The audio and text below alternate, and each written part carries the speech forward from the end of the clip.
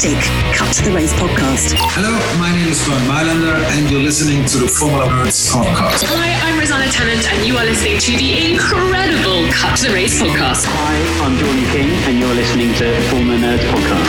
Hi, I'm Crofty. You're listening to the Cut to the Race podcast. It's lights out, and away we go! Hello and welcome to the Cut to the Race podcast.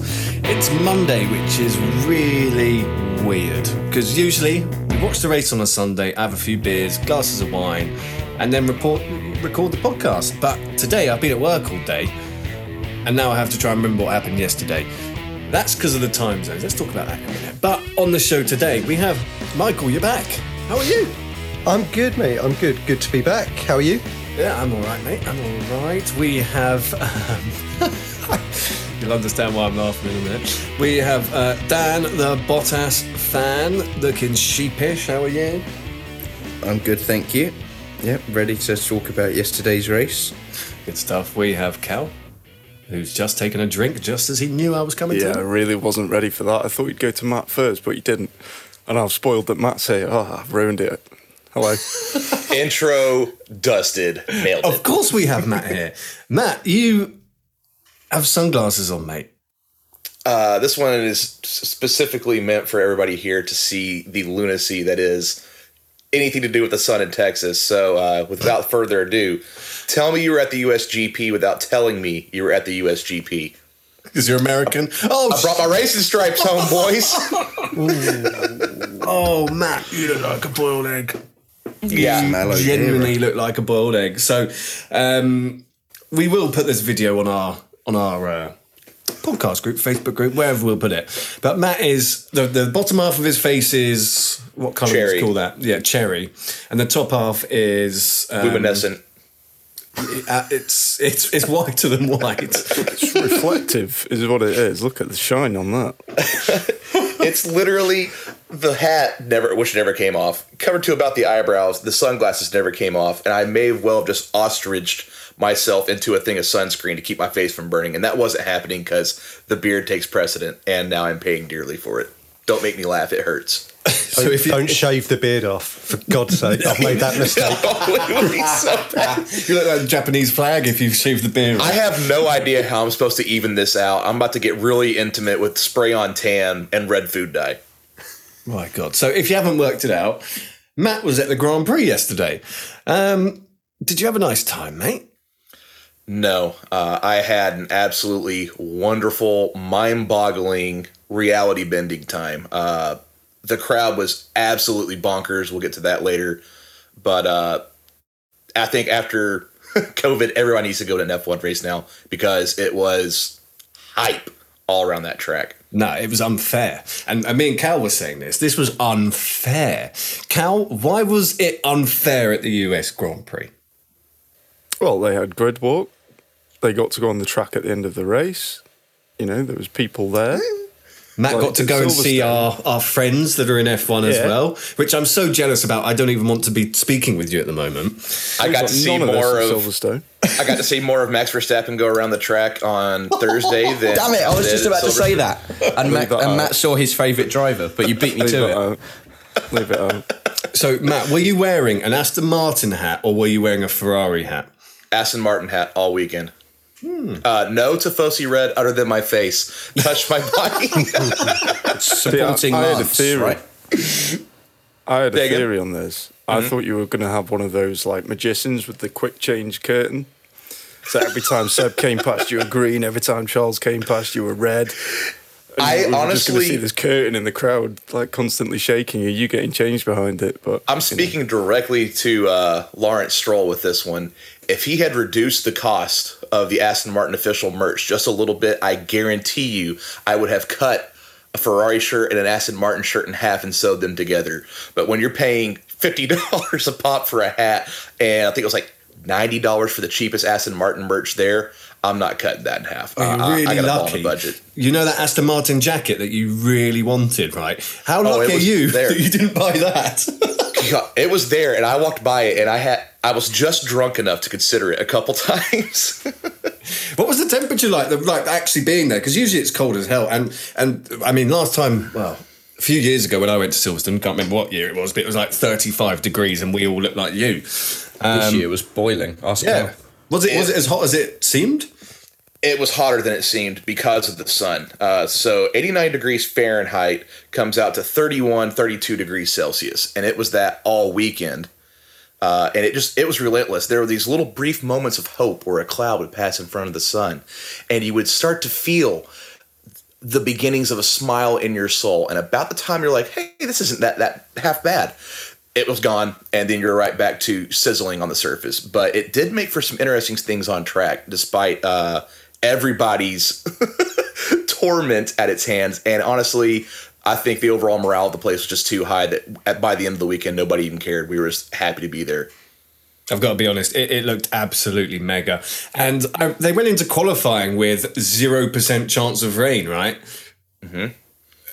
Did your Sebastian Vettel hat get wet?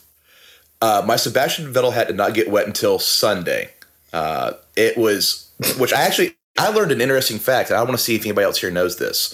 I think I've talked about this before, but when you see that there's a 40% chance of rain, I learned that does not mean that there is mathematically a 40% chance of rain in the quote-unquote prescribed area.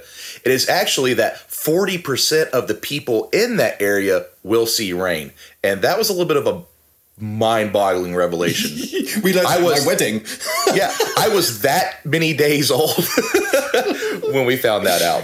I never knew that, to the point where it was your fiance who told me that, and I called BS, and I had to go and Google it on my own, and then came back looking a bit sheepish and changed the subject. I mean, it came from Haley. We have to call BS on that. Well, she was right. So anyway, don't tell her that. What we are talking about. What we are talking about is the US Grand Prix. Now, usually this is when Lewis wins the title. He's won there 6 times. Usually it's my favourite race of the year, and it falls on my birthday week. It's my birthday tomorrow. If you're listening, it's probably tomorrow today, so it's today. Send happy birthday emails to info@FormulaNerds.com. But Matt, you were there, and you met some pretty cool people. Now, we've had a big fan since we started this Formula Nerds business by the name of Rich, and I saw a picture of you and him. I was like, for sake. Yeah, so Haley and I decided to go to this race in the middle of COVID and started purchasing our tickets and decided to elevate our experience, if you will. So we went through the F1 experience packages, and it was an amazing event. On Thursday, had live on the grid with Crofty and Lando Norris, got to see pit stop practices, did a pit lane walk, toured the track on the driver's bus, and it was, with the exception of about 5 laps of racing, the best part of the weekend. And knowing Mr. Rich was down there, I traipsed through the entire pit lane straight towards Red Bull, just looking for anybody with a name tag that said Rich. And 2 gentlemen were covering up their pit wall. And I asked Haley, as I was taking photographs of Seb's car and scrutineering, obviously, to go see if they knew who he was. And she goes over, she's talking. I return to photographs, and I hear her behind me. Rich was out there, and he was kind enough to take a photo with me. I actually met up with him later on in the weekend, had a very lovely chat with him. And he is the embodiment of the Red Bull F1 team, about fan culture being first, wanting it to be more open, just an absolute stellar human being.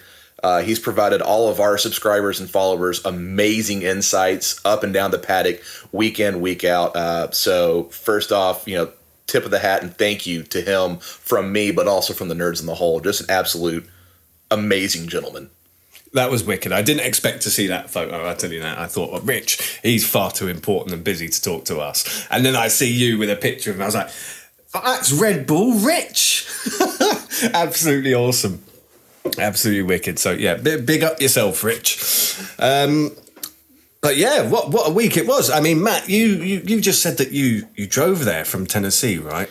I thought, well, Callum thought that was a half-hour drive from where you live. Didn't you, Cal? No. Everywhere's a half-hour drive in America for Cal. No, I did think though. Then the reason for this joke is that I thought Vegas was quite close to Tennessee. It really isn't. I said, yeah, we'll do that in about 3 hours, won't we? And Ollie's brother-in-law absolutely ripped me a new one and proved it was more like 24 hours. So, yeah, everywhere's half an hour away now in America. Yeah. If only. It's actually a 14-and-a-half-hour drive. We left Tuesday at about 2:00 in the morning just to try and circumnavigate a lot of the bad commutes. And unfortunately, we also did the same thing shortly after the race to come back so I could be here with you lovely people. Don't ever feel undervalued because I'm never doing that drive again after a race. Wicked, right. Before we start, you've just reminded me of something, Cal. We've said that it's my birthday. I'm not going to say how old I am, but it's a big one. And I'm not 50 or 21. 40. Yeah, he's 40. Everyone. I'm definitely not 40. Yeah. Look it. Thanks. I was 18 when I started the FormulaNerds. But check this out, boys. Who wants to describe what they're seeing? Dan the Bottoms fan. Ollie's helmet. Phrasing. That's what I'm... Ollie is holding up... is it a mini? I can't tell. Lewis Hamilton's helmet. I can't tell how big it is. So that was the first present I've got so far, right? And what a present to start with. Michael, what do you think of that as my only fellow Lewis Hamilton fan? I love it. I want it. Yep. Yeah, so it is Lewis's 21 helmet. Cal said that he's only half an hour away from Cal, so Cal can go mug him and get it for you, Michael. Cal tried yesterday. I had the honour of holding Ollie's helmet last night. And the attention to detail is incredible, to be honest with you. Especially considering it's half scale, it's amazing. Smooth finish. Is it matte or is it? Yeah, it's a matte finish. It's really nice. Right. Do you polish it? Matt is not finishing his helmet. Well, listen, I think talking about looking after, polishing helmets, all this type of thing, we have to take a quick moment to talk about our new sponsor.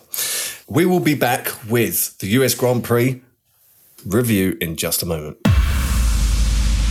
Support for Formula Nerds Cut to the Race podcast is brought to you by Manscaped, who is the best in men's below-the-waist grooming champions of the world.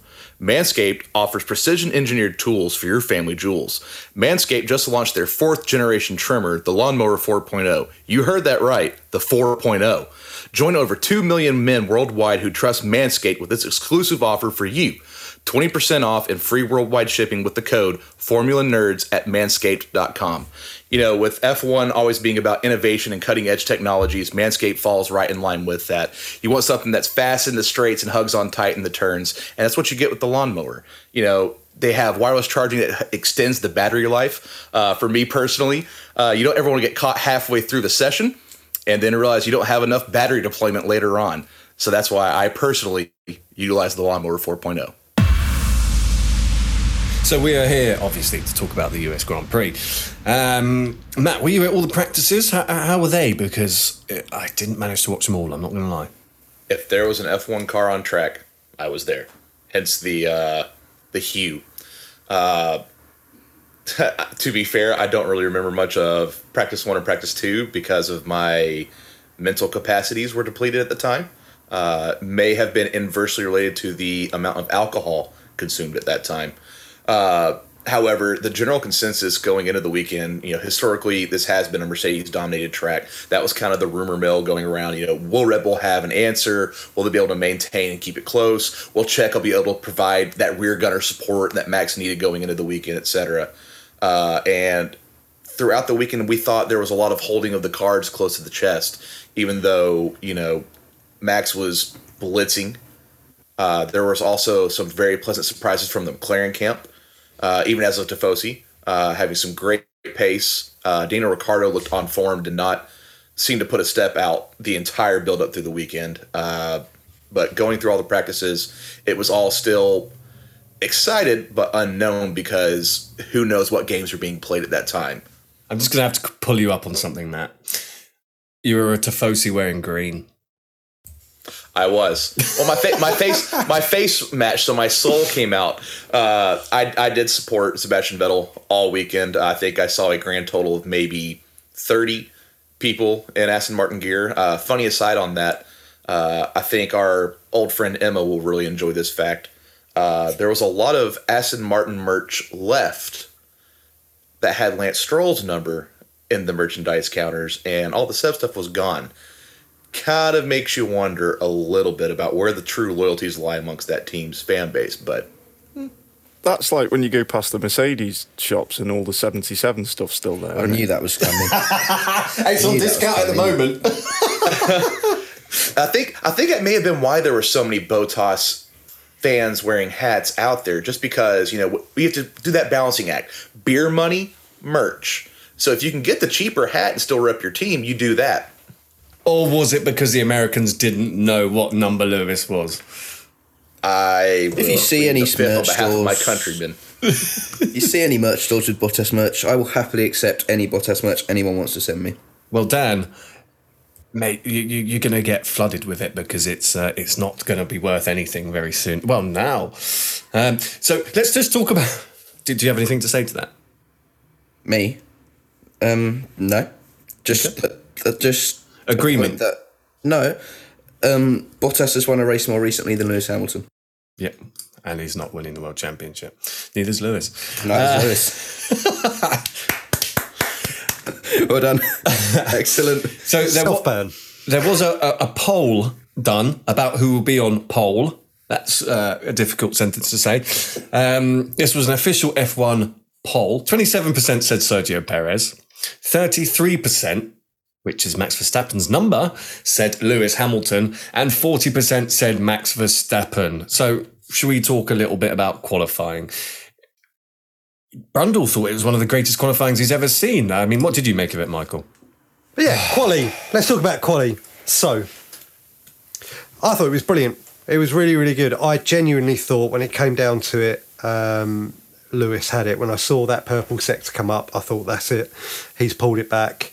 And then Max just pulled a blinder. He was on form. I can't even knock him. It was great. Cal, as the Verstappen fanboy, what are your views on quali? Thought Max pulled it out of the bag, just like Michael said. The odds were probably a little bit against him. But to be fair, I thought Mercedes were, especially Q1 and Q2, I thought Mercedes were quite slow. So I was thinking that they'd actually be pipped to the post by maybe even McLaren or Ferrari as well. But no, Lewis obviously pulled out one of his magic laps and it just wasn't quite good enough. It was exciting because when it came in, we certainly thought it was good enough. Dan, what did you make of quali this weekend? Yeah, it was all right. I mean, there were no major surprises. Mazepin got in someone's way. No major surprises there, really. I mean, we had quite a few engine penalties heading into it with Alonso, Russell and Seb starting at the back. So they just had to sort of battle it out between themselves to see who would start at the back and who would start second last, who would start third last. And we knew that Bottas had an engine penalty as well, which must be his, 80th of the season? Probably his 79th, mate. Is another new internal combustion engine for Bottas, demoting him 5 places. So, yeah, he was on a losing battle there already against his own team. Ice, baby. Yeah, that's what someone said. Kimi's the Iceman and Bottas is the ICE man, which made me laugh. Yeah, that's well said. And Bottas on his Instagram story said he's going to start a shop with selling engines when he leaves Mercedes. Thank you, Callum. So yeah, that was no major surprises really. I actually have a couple questions because obviously trackside and the amount of people we had, it was very difficult. Normally, I pull up the F1 TV app and go along with the analytics, go through sector times and all that and nerd out, and that was not happening this weekend. So did Mercedes botch the toe? Well, listen, Dan knows all about toes. If you've listened to this podcast for a while, you know that Bottas only has 9 toes. But Dan, I'll hand it to you. So, I believe it was Hamilton's week to choose who goes out first, who goes out second. He wanted to go out second to get the toe from Bottas, which is fine. But I don't understand why Mercedes then sent Bottas out before every other car. There's 9 other cars he can then get a toe from. Why did they send him out first so he can't get a toe at all? Whether you like Bottas or not, I can't understand the thinking behind that. You can send him out behind, I don't know, Gasly or Tsunoda, who are both in Q3. I don't know why they didn't do that. It makes no sense to me. Can I just say something, Dan? Obviously, you defend Bottas week in, week out, but when are you actually going to accept that Mercedes don't give a shit anymore? I have accepted it. However, I'm annoyed by it. Yeah. It's funny you mentioned. It's senseless. It does amuse me that you mentioned Gasly and Tsunoda, but we will get into that part. Michael, what was your thoughts on that? I have one question, and I may have missed something, but does he really only have 9 toes? No. No, it's a damn conspiracy from a few episodes ago where Bottas didn't get the toe. I said that they sent Bottas out without a toe, and Ollie made possibly the most dad joke I've ever heard in my life. That's what I'm here for, guys. But yes, I like that. He does only have 9 toes. Cool. But Mazepin also didn't start last, which was probably the first time this year, I think, maybe. He didn't not start last on merit, though. Let's not forget that. Well, yeah, no, and that's my point. He started in, 17th, with everyone else having penalties behind him. He still qualified last. Yes. Let's not give him too much credit. He was still slowest. I will say this, and it was fairly naughty, but I will admit openly that I giggled at it profusely. Every time that Mazepin came around during quali, facing the right direction, they applauded him all the way around the circuit. And it was cheeky and it was delicious, and I found myself joining in like the bully that I am. Good. So in Q1 we did lose. In Q1 we lost Stroll, Latifi, Raikkonen, Schumacher, Mazepin. Not much surprise there. You could argue Stroll's a bit of a surprise. In Q2 we lost Ocon, Vettel, Giovinazzi, Alonso and Russell. That's not good for Russell. I mean, he was starting at the back anyway, but Vettel. So, Matt, what did you do in Q3? Right. Literally, no, it was... did Seb even come out in Q2? I think he came out for 2 laps in Q2. No, just he to set a representative lap. I believe... Looking at the times, he did, because Giovinazzi was behind him and set a 1:35.7. Seb set a 1:35.5. So he had to hold it off. That's... understandable. Good memory, Dan. But through Q3, it was literally, watching the Ferrari McLaren lap times, because throughout all the practice sessions, Ferrari were there. But I think for me personally, I really bit into the hype and the build-up surrounding Ricciardo doing traditionally well at COTA. Obviously, there were off-track other occurrences and events that happening there that were bringing him to the forefront of the coverage at the track. And I was hoping to see more of that same Mercedes Red Bull battle trading lap times. And that didn't really happen. It ended up being a delightful mixed bag on the quality results, but I didn't see enough of the counter punch that I kind of expected. But at the end of the day, we all knew it was going to come down to the last lap magic, and Max had the last laugh, and that was, for me, as I was watching where I was with what limited info I had, literally timing on my stopwatch, it shocked me and the whole place. The electric feeling as that crescendo built, all knowing what was coming, and to see the payoff was wonderful. And of course, Red Bull were very well represented here because of Checo. So they had a lot of crossover fans excited to see Max pull out the pole. Now, I've got to ask a question. As an F1 fan, which I am, I don't want to say it, but I'm going to say it. We've seen a couple of times this year some crowd noise, right? And we saw it in Hungary, and I remember it really specifically in Hungary, where an overtake happened where there wasn't a crowd at that part of the track, and you suddenly heard a huge roar of crowd noise the instant it happened. Let's just remember that TVs and things, they take a minute to go through. So Matt, the crowd noise was unnatural. And I just want to ask you, having been there, right, was it as loud for Lewis as it was for Verstappen? And was it every damn lap? Yes. Especially for Checo as well.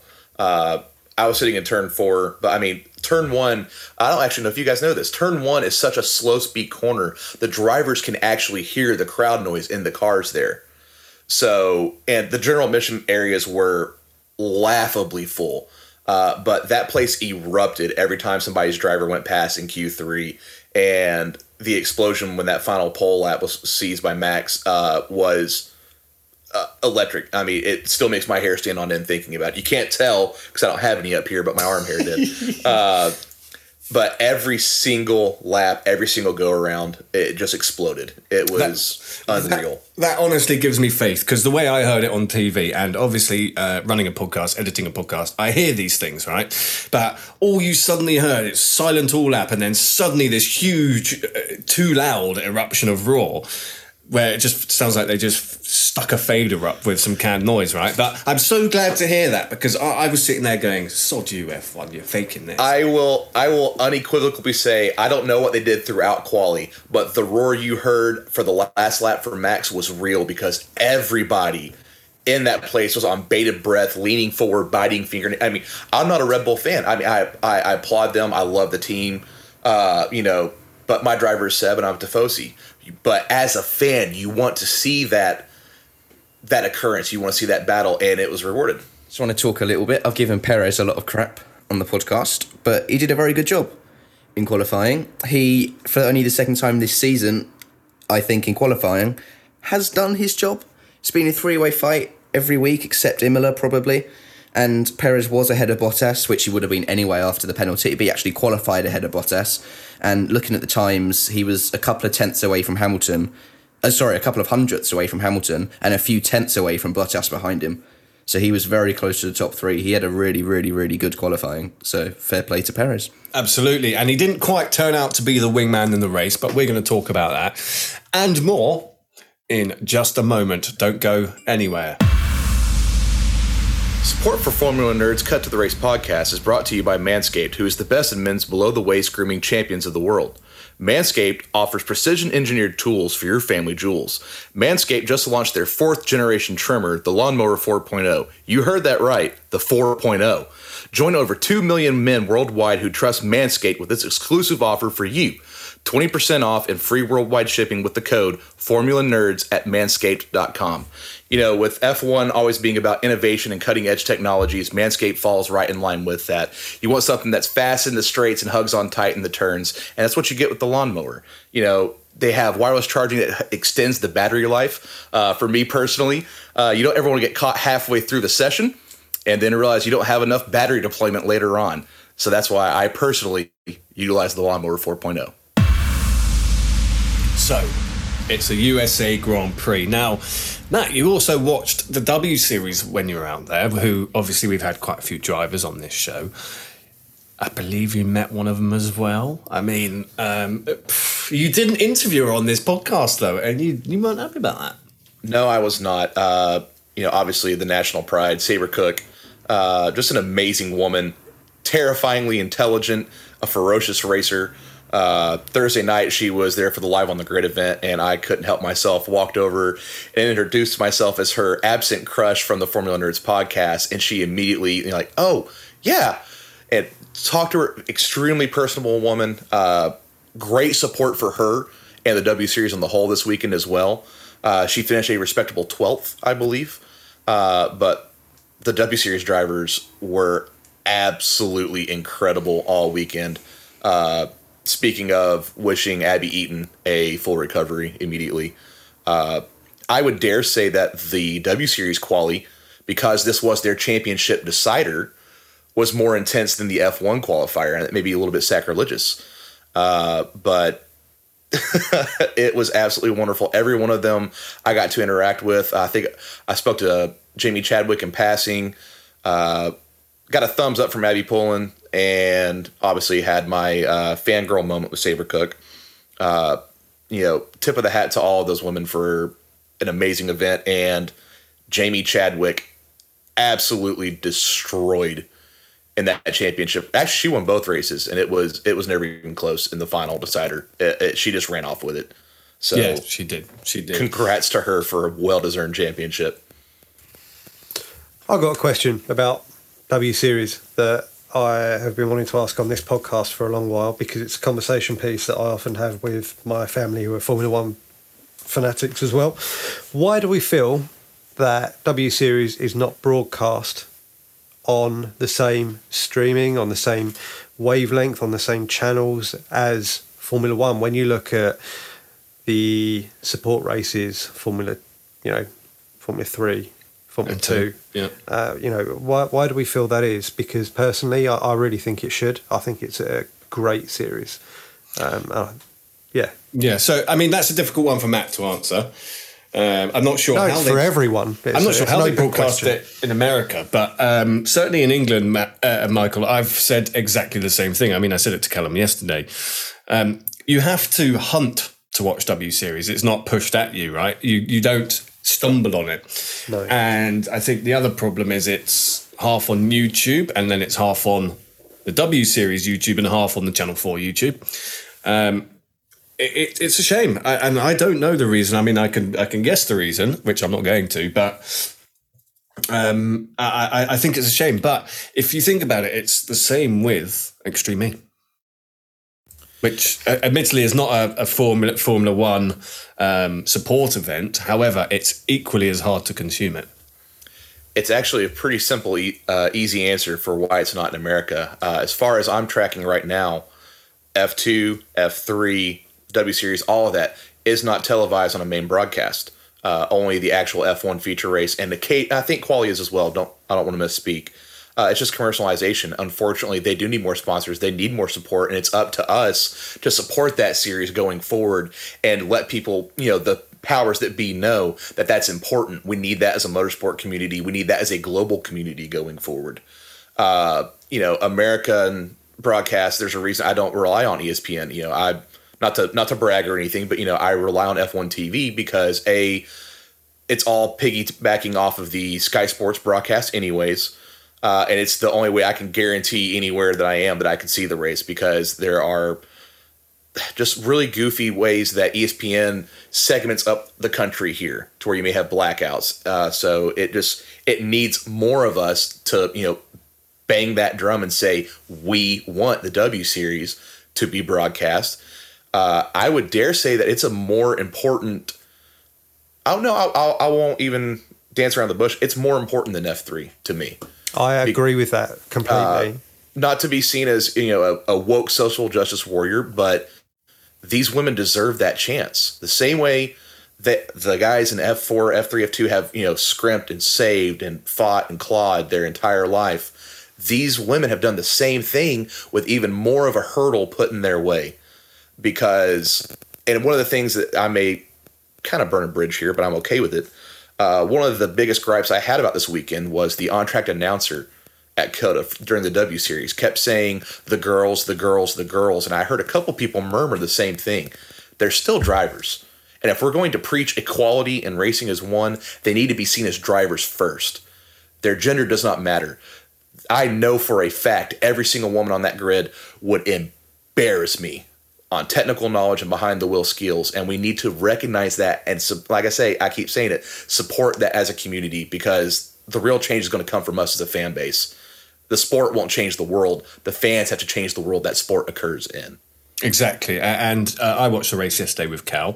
Cal, we had a discussion on this, didn't we? Yeah, we did, mate. And I actually said that I believe, women should be in Formula One already. Jamie Chadwick's absolutely bossed it this year in W Series. Abby Eaton potentially could be there as well. And, she's got a massive following on social media. There's no reason why she shouldn't get a sponsor to be in Formula One. And I feel like, there's plenty of women out there as well who probably have a better skill set than, for example, Nikita Mazepin. We all know the only reason he's in F1 is down to his dad being a Russian billionaire. And, there is probably women out there who could drive that Haas better than he does week in, week out. And I think it's such a shame that they're not being afforded that opportunity. Yeah, many of the W Series drivers probably do deserve a spot in Formula One, but an F2 car to an F1 car is a massive jump. So an F3 car to an F1 car, that's an enormous jump. So there needs to be some scheme where they can get into F2 a lot easier than they currently can. Because F3 to F1, whatever age, gender, however much money you have, is never going to happen. And that's the car they're driving, obviously. Just for those who don't get what Dan's saying there, W Series are essentially F3 cars. Yeah. So I think they deserve a chance to prove themselves in F2, along with the guys. That should be a mixed gender grid. But I also think that, if they're not willing to do that, they at least need to upgrade those W Series cars to F2 sort of standard, and maybe have two W Series, an F3 and an F2 sort of standard series.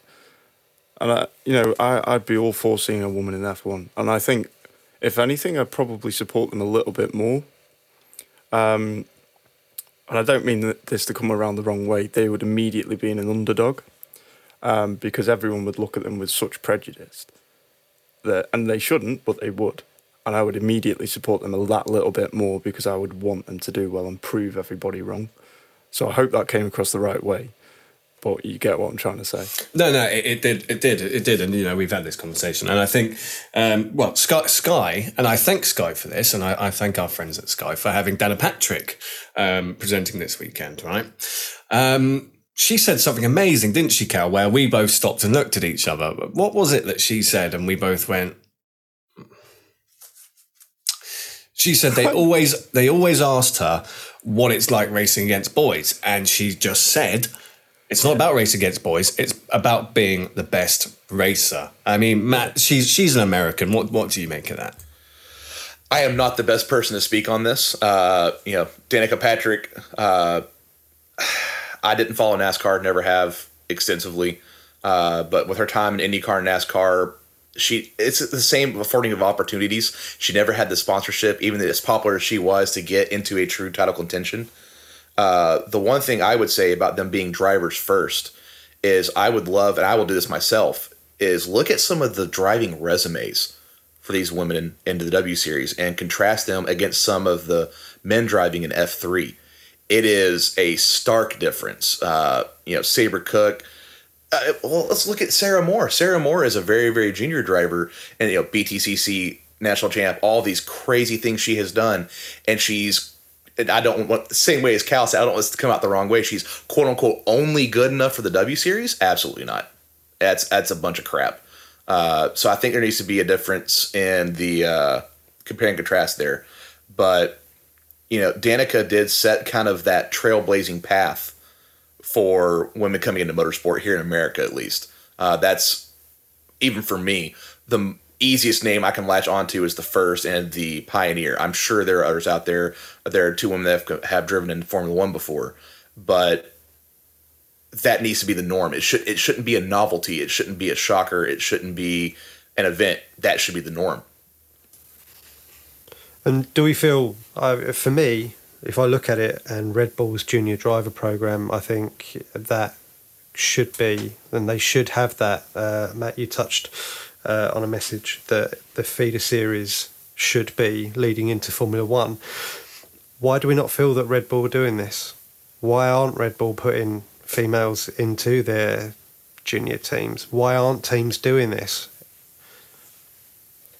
I think that is purely because, like I said before, it's prejudice. And if they were seen, one team has got to be brave enough, basically, to bite the bullet and say, no, we're going to have a female driver in our team, and they are going to be one day in Formula One driving for our team.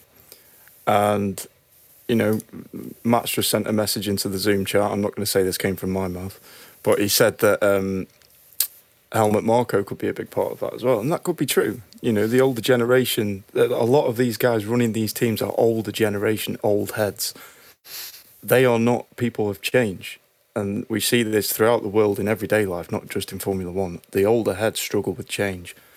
And we're in an ever-growing world, an ever-growing society. Women need to be included in Formula One, full stop. but one team has just got to come in and bite that bullet and do it. And I know Ferrari, I can't remember her name, and I'm sorry for this, but Ferrari have a girl in their driver program, don't they? I know that Aston Martin have Jessica Hawkins as their driver ambassador. Yes, Aston Martin have Jessica Hawkins, but Ferrari... I do not remember the one for Ferrari now. I can't remember her name. I know she's only like 16. Very promising driver, and I believe she is in the academy, working her way up the ranks. Yeah, there was a competition, wasn't there? Yeah. So at least Ferrari and Aston Martin are doing it. Red Bull probably will follow eventually. But, again, it's prejudice and people being afraid to bite that bullet and put themselves forward to be part of that change. Yeah, and sorry, just as a responsible broadcaster, I should say that wasn't a stab at Red Bull. It's just that when you think of a junior driver program, the first one that pops into your head is the Red Bull junior driver program, because you do see so many come up through that program. You look at the Mercedes program, you have George Russell coming through that vein, but when you look back at it, you see so many drivers, Alex Albon, come all the way through, be replaced, all that switching. For me, they lead that program in a junior driver program, and I think that they've got the right platform to be able to do that. I think a lot of the girls in the sport will also tell you the one thing we haven't mentioned, which is cash money. It takes a heck of a lot of money to race in any category, let alone the more senior ones. You don't get paid until you get into F1, and even when you do, you're lucky if you get paid. And I think the one great thing about the W Series is that they don't have to pay for it themselves. Once they get in there, they're selected to be in there. But again, there's however many drivers in W Series, there's however many drivers in the world that love motorsport. Cal? Yeah, just touching on the cash issue there. This happens from all the way from grassroots. Obviously, we know Samantha Hemshaw very well. She's been on the podcast before. She's a driver in the Superkart Championship in the UK, and she races against the lads. And I believe at Silverstone she might have won a race actually, or P2, but she absolutely bossed it. Yet she was telling us, she has to conserve tyres, thinking races ahead. She uses the same tyres pretty much for the season. And there's lads in there who've got all the money in the world, turning up in big fancy caravans and stuff like that, and they're changing tyres every single race. And, that obviously has an impact on performance. Yet she's still there bossing it, getting a P2 around Silverstone on the same tyres that we saw her use at Alton Park about 3 months before. So the talent's there. They just need the backing, and that proves it. Well, she does have the FormulaNerds logo on her kart, though, doesn't she? She does, yeah, because she's the boss. Yeah, indeed. So, yeah, shout out to Samantha. I think we're here to talk about a race that happened. By the way, shout out to the W Series. It was before we move on, it was an absolutely wicked season. It is now finished. Our team spoke exclusively with the drivers as well over the weekend. So if you want to read any of the analysis, any of the interviews we've done, we've also had them on the podcast. Just check out www.formulanerds.com. Honestly, they're the future. And there's nothing you can do to put these girls down, which is absolutely why I love it. And we've got exclusive interviews. We've done podcasts. Check it all out. They're fantastic people. Fabienne is my favourite, but they're absolutely all wicked. Matt? I will say one more thing very quickly about the cool factor of the W Series and what that does for the fan base. On Saturday, I actually went and sat in the Turn 1 general admission seats at the top of the hill, and there were a group of people in front of me wearing Sabre Cook shirts, and came to find out that two of the women there actually went to school with Sabre Cook. And they're like, we've heard she's racing. We didn't know it was this big. And, we're going to tell everybody. That's the spirit that the W Series brings. And it feels almost like the F1 Grand Prix of old, to where you see the drivers so celebrated, like charging Mansell at Silverstone and everybody, mobbing him. That social media presence is kind of doing the same thing for the W Series. And, the more, if we can get my daughter, for instance, I have a daughter, and I want her to be able to look at a woman and say, Daddy, I want to do that, and make those new generation of fans that will uplift, support, promote, etc. That series. Going forward, I think you nailed it, Ollie. The W Series is how we grow F1, and I just saw that message. Going forward, the W Series is how we grow motorsport internationally and to make it more welcome and inclusive a community as we all want it to be. I had my first proper proud father moment. I've got a daughter who has just turned 4, and the other day we were in the car and she turned around and she said, "We go faster now." Now, as a dad who drives, I don't drive fast, I do drive fast, but to have your 4-year-old turn around and say that, I feel exactly the same way. It's something that I'd really love to see her get into and respect. So I think it is on us as a generation to be able to take that to them, and I certainly look forward to the future and seeing some women in this sport. Absolutely. So Matt, you always do something which I absolutely love you for. Ever since we first met, and I think only you and me laugh at this, right? Which is the fact that we review the national anthem for every race, and we have huge banter in our group chat over this, and no one else ever finds it funny. I find it hilarious. You find it hilarious. This weekend, I found it even more hilarious than I've ever found it. How was the American national anthem for you this weekend, mate? Let's see. How do I put this delicately? Interesting. Eccentric. It was shit, wasn't it? Yeah, I was pretty upset. Like, it was in Texas. Surely we could have gotten somebody better. I was actually really disappointed at the build-up. So I said to Cal, mate, wait for this. The Americans are going to pull it out the bag for their national anthem, right? You got helicopters flying over. You got all these drummers with things in the end of their trumpets, which I didn't understand. But I overhyped this, didn't I, Cal? I mean, back me up on that one, mate. Yeah, we both did, because I thought, this is going to be pretty good. Matt's going to be loving it. I can't wait to hear this story. And then he started singing, and me and Ollie just both thought, oh, God. I'll put it this way. I think that America may have forgotten about the national anthem and the flyover.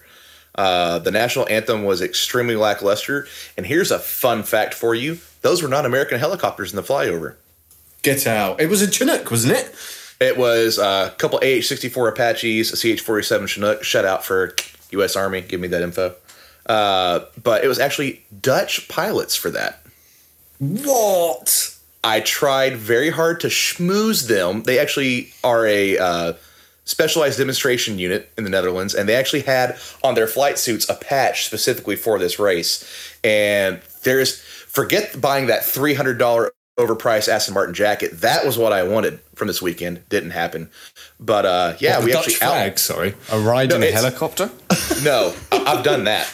It was the the patch on their flight suit was literally like 2021 COTA flyover demonstration team on the Dutch pilot's flight suit.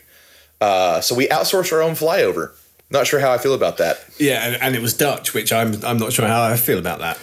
What was funny is as they flew over, I'm pretty sure I turned to you, Ollie, and I went, God, this is a demonstration of power, isn't it, when they're all flying over like that? And then we just found out they weren't even theirs. We said, because for our listeners who don't know Matt personally, he has served in the military, and me and Cal went, Matt's going to absolutely love this. Little did we know you're sitting there going, fucking Dutch. I was doing that, and also there were two F-35s that flew by. I was like, you couldn't just slap them on the end of the formation? They didn't even fly over the race. They're just like, we're in the area. We just wanted to get a good cheek view. We didn't see them. Neither did anybody in this track. I was just the one going.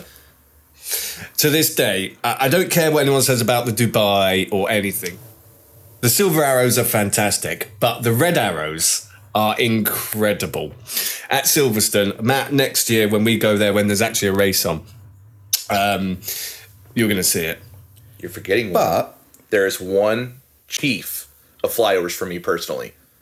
When they do, forgive me, I don't even remember the name of the Italian Air Force demonstration team. When they fly the red, white, and green smoke down the start straight at Monza, that's what it needs to be. And Silverstone with does Ollie. a very good job. But Red, white, and blue. what? The Red Arrow smokes red, white, and blue. It's the same, just different colours. I'm biased. The red arrows do it better. I looked at Dan like he was crazy. I thought he was trying to tell me the Italian flag was red, white, and blue. No. I've got a picture on my phone from Village Grandstand of the Red Arrows doing a heart over Silverstone. And I don't care what anyone says, in the British flag colours, that is incredible. Well, I was straight opposite the start-finish line this year, and those Red Arrows are low. They were cool. That's the closest I'm ever going to get to a Red Arrow. They have a few different formations depending on the cloud height. God, we are getting so distracted here, but they have a few different displays that they can do. Anyway, I'm glad you enjoyed the national anthem, Matt. I didn't think we delved in false statements on this podcast, but thank you for that. Did you take your hat off, though? Absolutely. I'm not going to be that Not for very long, salute. clearly. No, yeah, maybe for a little bit too long, or a little bit up here. No, never mind. I won't go into that. I was about to say, like, at least I didn't salute with my hat on. That's just like, no. Gloss. So the first lap, this is where we thought the race was one lost everything. Me and Cal nearly had a punch up. Well, we thought we were going to have a punch up, and we possibly got close to it. Cal also pretended to sit down at the start, which I thought was absolutely hilarious. I was running, and to those who have been to my house, Matt, you have as well. There's not much of a running area, but I was running it all the way backwards and forwards. Now, the start was fantastic. Cal, talk us through it. Well, the lights went out. And, Max and Lewis had a bit of a drag race to turn one. Lewis sort of went in front. No, he's missed the key bit, isn't he? Michael, what's he missed? Not really missed anything. What's he missed, Michael? That was possibly the best start Lewis has had under pressure. I'm sorry. That was nailed. You can't knock him on that start. The pressure he was under, the launch was impeccable. Yeah. It was an incredible start, and Christian Horner actually said during the race, Lewis got an excellent start, Max got an average one. And, he nailed it, and he had to, and he did. Did Max go in a straight line? Straight towards the inside. This is what I was going to say. I thought Lewis was going to do a reverse pit. He tried covering him off, didn't he? He tried squeezing him on the inside. He gave him enough room. It was all fair. But Lewis just had that traction and just steamed off. Ended up with the inside line. Max couldn't really do a lot about it without running into him. And, Lewis got a good start. But then, to be fair, Max was right on his tail for the first, 10 laps. Lewis wasn't really pulling away at all. But we'll talk on that in a minute. Yeah, I think it's fair to say Lewis is the king of Cota starts, right? We've seen it before. Dan, what did you make of it? It was weird because obviously pole at Cota's on the outside, which is a bit weird. But everyone expected Max to point towards Lewis, but he didn't. He was bolt straight. And I think about 0.5 seconds after the lights went out, he went, oh, bugger, as he realised he had to turn in pretty quickly. And then, obviously, Max lost momentum. He would have been third. If it wasn't Perez in third that then slowed down slightly to let Max back through, Max would have been third. If that was Bottas, Max would have been third. Or any other driver except Perez, which would have made it a lot harder. That's a fair comment. I think Perez did his job there, didn't he? Helped Max through. But what I want to say as well is that before the race, Max actually said, no, I'm just focusing on turn one, not focusing on Lewis. I'm just going in a straight line, getting there as fast as I can and then making that turn. Like Dan said, about 0.5 seconds after lights out, he changed his mind. And I think he realized he got jumped. And he had to do something. It's Max Verstappen. He's not just going to sit there and watch the lead be taken from him. But it's also, everybody talks about, you don't give each other enough room. Stuff happens in the past. That was Max tried to close the door. Lewis closed the door at the apex of turn one and pushed Max wide. They gave each other the room. They were fighting for it, and Max lost out. But luckily, he had a good teammate there in position once to help him. The thing is, though, I again thinking about this, Max driving towards Lewis, pushing him in. It was never really a strategy that was going to work, was it? I mean, it's not like he could have gained anything by pushing him there. He was always going to be on the outside. It was inevitable. He had to try. The pressure might have made Lewis outbrake himself or whatever. But we're seeing a very different Max Verstappen now to what we saw at the start of the season. At the start of the season, he was like, sod it, I've got nothing to lose, let's send everything. Now he's like, oh, I can win this. Let's be careful, let's not get a DNF. He's a very different Max to what we saw in Imola and Spain. I think the difference comes down to two key points. Number one, we know that Max was probably coached by Christian and Helmut and everybody in the Red Bull wall. You have the championship lead. Maintain it. Don't give it away by having a dust up at turn one. The second point I will make is not to Monday morning drive. I am not a driver. I am not the be-all, end-all. However, the only thing that Max truly could have done other than hoping to get Max to clip the apex and bounce a little bit and run wide was close the door on him. The switchback would not work at turn one there that early in the race. So he had to try and force Lewis offline and capitalize. I think he did everything he could to try and just get to the corner and rotate and come in clean. But that's how much more rapidly Lewis left the line. So then all the planning goes out the window. It's reactionary, and they both did a fantastic job, and it was killer. There was contact in the first corner as well, which we didn't see on screen for a little while. And that was Latifi and Stroll, I believe. I think Latifi was in a bit of a sandwich. Well, so he said. I mean... I think he was, to be fair to him. I also think there was. But that's inevitable in that corner. It's such a wide, tight corner at the same time, right? It's the widest entry on any circuit, but you've got to get that line going into the S's, right? So it's always going to happen. Now, talking of Stroll, I mean, where was he? Matt? As the Aston Martin fan, he had a good recovery drive. At one point in the race, 7 Lance were running 9th and 10th. Truth be told, I don't know what happened to if it was a botched pit stop or what, but towards the end of the race, Lance Stroll disappeared. It's because they didn't pit for so long, wasn't it? No. Well, in the first half when Max pitted at, not to get ahead of ourselves, Max pitted on lap 11, I believe it was. Aston Martin were a little bit later in the pit game because they were trying to solidify their positions they had. Said Pat traffic to move through and did fairly well, which I was excited about. But Stroll was in recovery mode, and I don't think he was as comfortable with that as he could have been. Okay. So we've done the start. It was Verstappen just sitting behind Lewis for quite a while. I mean, it was very strange as well. And again, we spoke about this. He's so close. Why is he not going for it? I mean, Cal, why was Max Verstappen not trying to take that lead when he potentially could have? I'm probably a bit biased here, but I'm going to say that he could see that Lewis was, losing the rear end a little bit, wasting his tyres, which came over the radio quite frequently. And I think Max was just sort of thinking, what's the point in risking getting past him when he's going to have to pit soon anyway? And then obviously, I think it was lap 10 or 11, he decided to pit himself, which baffled me a little bit. But he went for the undercut and it worked. He ended up with track position that way, the safe way. And I think that just summed up Red Bull's race in total, really. They played it, although it was an aggressive strategy, they played it safe. I'm going to equate the first couple laps, and I'm going to use an American football reference here, so apologies. Sometimes teams will scout and have a predetermined set of plays that they're going to run when they come out, and they execute that plan depending on what they see in their studying and filming. Those first couple of laps with Max behind Lewis were recon.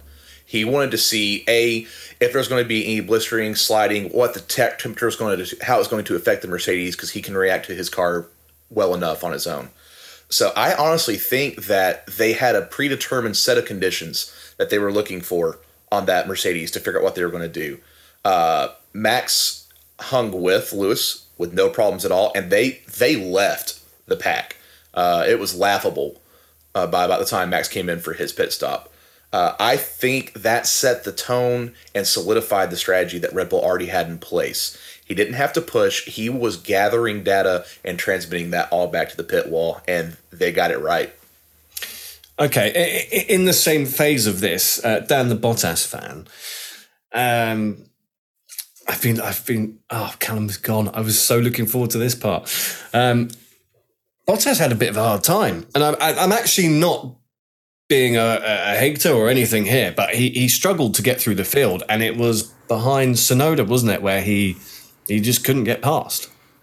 Well, yeah, Lewis had the same problem last week. Tsunoda's some bullet when it comes to defending. It's just, I don't know what it is, but yeah, Tsunoda's defence is a lot better than Tsunoda's attack, put it that way. You know, he did eventually get past Tsunoda.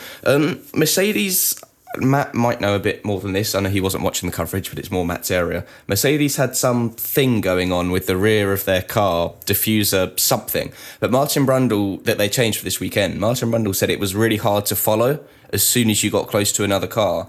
So obviously he's not biased to Mercedes. He just said that. But I don't know what it was. But even Lewis, as soon as he got somewhat close to anything, struggled. So yes, Bottas struggled. We've seen he can overtake. He did it in Monza, went from last to third. But yeah, tricky weekend for Bottas. I would assume that would have something to do with the low rake setup and the surface area going over that front wing and the direction of the outwash. That's just a borderline educated guess. I'm sure our listeners will correct me on anything I missed on that. Because Mercedes were so much faster in sectors 1 and 3 because those long straights, they had this straight line speed. However, Red Bull was able to hang on in sector 2 from what I was seeing. And that could have played into the difficulties with moving through the traffic, because if you're still stuck behind somebody, even in sectors 1 and 3, you're relying on getting the DRS window. But if you're following, that wake's about 2 to 3 seconds behind. So it could have been getting up to that point where DRS took effect to then capitalize sectors 1 and 3. I think, from what I saw, could have been affecting them there. Yeah, to be fair to Bottas, I don't think we can really blame him for not getting past Tsunoda. Tsunoda was phenomenal last week against Hamilton, and then this week he was phenomenal against Bottas. And when Bottas eventually passed Tsunoda, it was only a few laps before he was 8 seconds clear of Tsunoda, but still 12 seconds behind Norris. Now, when he was behind Tsunoda, they were 13 seconds behind Norris. So Tsunoda dropped back severely. But it just shows the credit you've got to give to Tsunoda. I'd say that was more Tsunoda doing really well than Bottas doing badly, to be fair. Have we not seen that Mercedes car is inherently bad at following other cars regardless? I think that they have a car that goes out front and sorry, we've got a war of signage going on, which you'll probably see on the video. But yeah, I think that Merc can't follow cars anyway. It's definitely, and once again, we're not the experts, even though we like to think we are. There's something in that setup, and that's part of the reason I'm excited about the 2022 regulations. Not to say that I'm going to defend Bottas here today, but I kind of am a little bit. With the change in the... Well, Dan looks disgusted with that. That's where the 2022 regs will come in. That car just looked unstable, especially, obviously, I was sitting at turn 4 and looking across the infield to turns 12 and 13. Whenever Bottas was following that way, it looked slippery. It was unsettled. So if you're following in that all the way around the track, slipping and sliding like a rhinoceros on roller skates, it's going to be hard to close up that gap, especially if you have a staunch defender like Yuki Tsunoda in front of you. And I don't think that's a improper setup. I think Mercedes know what they have with that platform, and they're optimizing. So if you're capitalizing on sectors 1 and 3 of that straight line speed, you can sacrifice that stability a little bit because you kind of assume you're gearing towards Lewis. The Constructors' Championship is not well and safely in hand, but they have a cushion there. They have to focus more on the Drivers' Championship now with Lewis and taking that fight to Max. So they can kind of sacrifice an overall round better platform for the individual driver and focus what's better for the brand as the whole to ensure success going forward. I do have one question. You were at turn 4. Was the direction change where you were, did it look as awesome live as it did on camera, because the load going through those tyres, through those S's, it looked incredible on screen. I apologize to Yuki Tsunoda for this joke. It was in bad taste, but it demonstrates very well. There were times you couldn't see Yuki Tsunoda in the halo going through those turns because you could watch the drivers get pushed down into the car. I don't know the gravitational forces they're dealing with there, but as a full-grown man-child, all you can do is laugh at how incredible it is at the turn 4 segment to watch. We could see on screen it was about 4G they're pulling through the S's, right? I mean, that's unreal. That is absolutely mental. Dan, what did you think about those S's? No, they're cool, aren't they? They're modelled on Maggots and Beckett's, which is the best sequence of corners on the F1 calendar. So, of course, it was going to be cool. What I was just going to say really quickly before that was, Matt mentioned it from the off-board. The on-board, that Mercedes was snappy for both Lewis and Bottas. Every time they made a turn, they were then quickly having to correct themselves. It did not look planted at all, which is through the kind S's, of what the Mercedes... mean, yeah? Through everywhere. Yeah. Through the S's, through literally every single corner that Mercedes snapped. So we're used to talking about how planted that Mercedes is, and it wasn't this weekend. I mean, it's always planted when it's in the lead, right? Well, usually. But, I mean, Bottas through those S's behind the car was difficult to watch. And that's not at Bottas, that's just because he was behind a different car, right? And you could see that struggle. And it really does obviously show how much of a difference the track makes, because I'm not going to sit here and say Bottas is the best driver on the grid. He's not. I've never claimed he is. He's my favourite driver on the grid. But he was completely dominant last weekend, and he couldn't figure it out this weekend. So... oh, dear. So it just shows how much different the tracks make. Sorry, Cal's holding up a sign, so I'm going to have to write one back. But... yeah, track dependent, that Mercedes car, very track dependent. So we need to talk about one driver, well, 2 drivers, maybe 3 drivers, who really got their sponsors some money this weekend. Giovinazzi, right? How much money did he make for his sponsors this weekend? Who? Mate, he was phenomenal. That Alonso battle, and oh my God, me and you, Ollie, were watching it. And we were actually really annoyed with the directors of this race because they kept on saying, no, give the place back, give the place back. And it's like, no. They're providing the best bit of telly we've watched all day. Like, come on, let them just crack on with it. And it was... Yeah, for a driver that we've not really seen all year, it's almost like he's a mythical creature, right, that just happens to appear on timing screens. He was almost the star of this show. I mean, Michael, what did you think of Alonso Giovinazzi? I mean, it was good fun, wasn't it? It was great fun. I do have one point about the camera work on that, though, in Alonso's car. I think I only saw the helmet cam once this entire weekend, and I would have loved to have seen that from that iCam. I just wanted to see that. It's not sponsored by Apple or anything. It's an eye camera, an eye vision. But how would you say it? An eye level camera, right? But it was actually on Ocon's car. Ah, fair enough. That's why we wouldn't have seen it through the Alonso battle then. I know, but you're absolutely right. We didn't quite mention it, but during quali and the practices, that was the best camera I think I've ever seen. Cal, again, back on those battles. Yeah, I just want to shout out Giovinazzi, actually. He is one of 3 drivers to finish every single race this year. Now, some people don't rate him.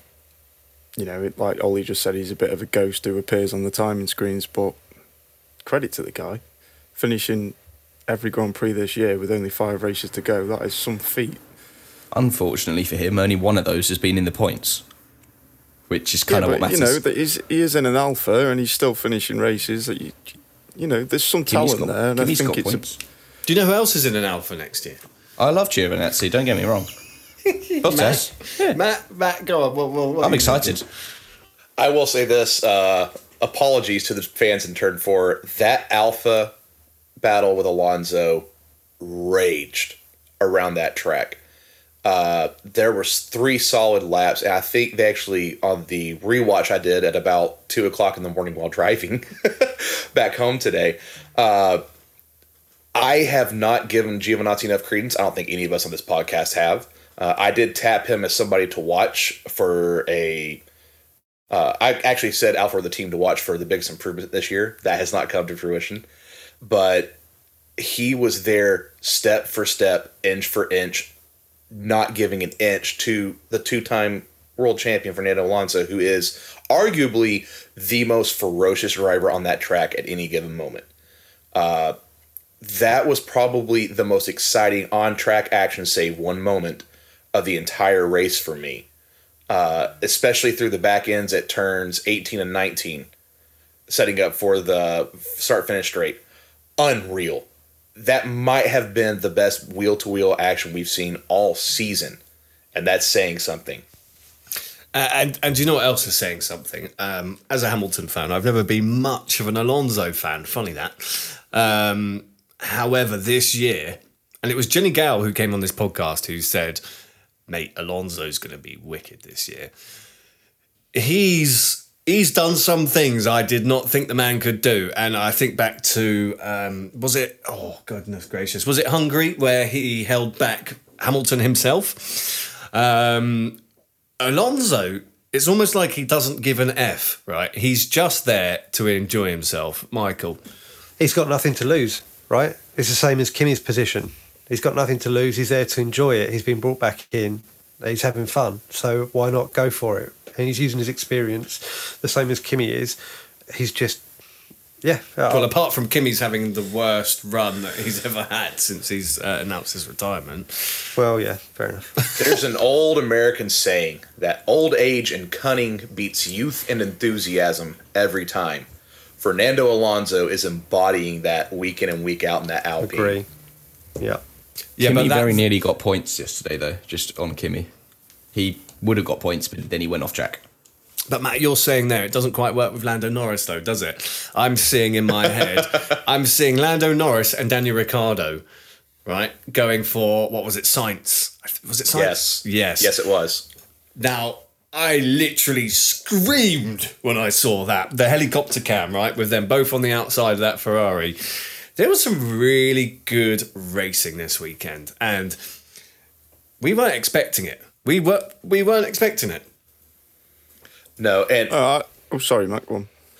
The quaffle on the spot give back, I think, will be a controversy that brews in the Ferrari and McLaren camps for a while to come. Daniel Ricciardo, I think, put together his most complete weekend of the season so far. Speaking on that, on behalf of all Americans, we want to adopt you, Danny Rick. Come be one of us. Give us some clout on the world stage.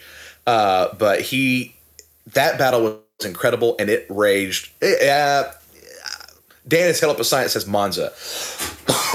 I get what he's saying, but I think I was wowed more, if that makes sense, by Daniel Ricciardo this weekend. It absolutely does. It was more exciting this weekend to see Danny Rick going at it. And okay, he didn't win. Dan's pulling a stupid face at me. He won Monza. That's so exciting. Win Monza, but but throughout this weekend, Danny Rick was the hero. I mean, he was out in his boss's car, and then he delivered a fantastic race. I mean, Michael, you're wearing a McLaren shirt, so I'm going to hand it to you. McLaren golf shirt, nonetheless. No, I got laughed at, actually, in the group by you lot when I said that I was going to vote Danny Rick driver of the day. And I think, actually, that's come back round on this podcast because he did put the best weekend in that I think we've seen in that car. It's taken him so long to try and get used to the way that McLaren work, the way that car handles. Norris has been brought up on it. Danny Rick's come into it. And I think now we're starting to see that really come through. So driver of the day is an interesting one because me and Carl, we couldn't... About halfway through, I said, I couldn't even tell you any driver of the day, right? So I'm really interested to hear you guys drivers of the day when we get to it. Spoiler alert, mine's Danny Rick. Yeah, I sort of got that one. I'm just trying to move away from it, mate. But pit strategies. We haven't spoken about pit strategies. So, was Red Bull either a scared tactic or was it a stroke of genius? Now, the reason I say that is, okay, spoiler alert, number 2, they finished within a second of each other, right? So it was close either way. Matt, I think you bubbled up first. So what do you think, mate? I think Field Marshal Verstappen was on the field for that call. He was not having to work as hard, and he could see that on those recon laps, the first 10 laps. And he's like, he actually came over the radio at one point and said, Hamilton is struggling and sliding, and I have more pace. The pace differential between the softs and the mediums was negatable this weekend. Pirelli came out and said that the 2-stop was the way to go. The track cooking the way it was going to lead to surface deg, and Max called it. The same reason that McLaren sent Lando out on those slicks and it went wrong is the reason that they sent Max out in the strategy he had this weekend, and it worked beautifully, might I add. I think it was, I won't even say it was safe. I think it was putting the faith that Max Verstappen is the driver and has the mental capacities to make the correct call in that moment, and he did. It's interesting you say you don't think it was safe, right? And this is something Cal said to me during this race. Go on, Cal. Well, first of all, the strategy was very aggressive, wasn't it? They were like, no, we want track position, we're having it, which I think, fair play, because that Mercedes is horrible when it's following another car. And it's one thing to catch up to Max Verstappen, it's another thing to get past him. And I think they trusted in Max, and this is the key here, they trusted in Max to not let Lewis past him. So they could say, look, we'll put him out for 30 laps on the hards, let Lewis go and pit, let him catch up, he's not going to get past us. And it worked brilliantly. Who cares if he finished within a second of him? He still won the race, he still gained all the points. So the strategy worked perfectly. I think what you said to me, Cal, was actually they did. Sky Sports went to Christian Horner and said, right, what was this your plan all the way in? And Christian said along the lines of, not sure, we'll see.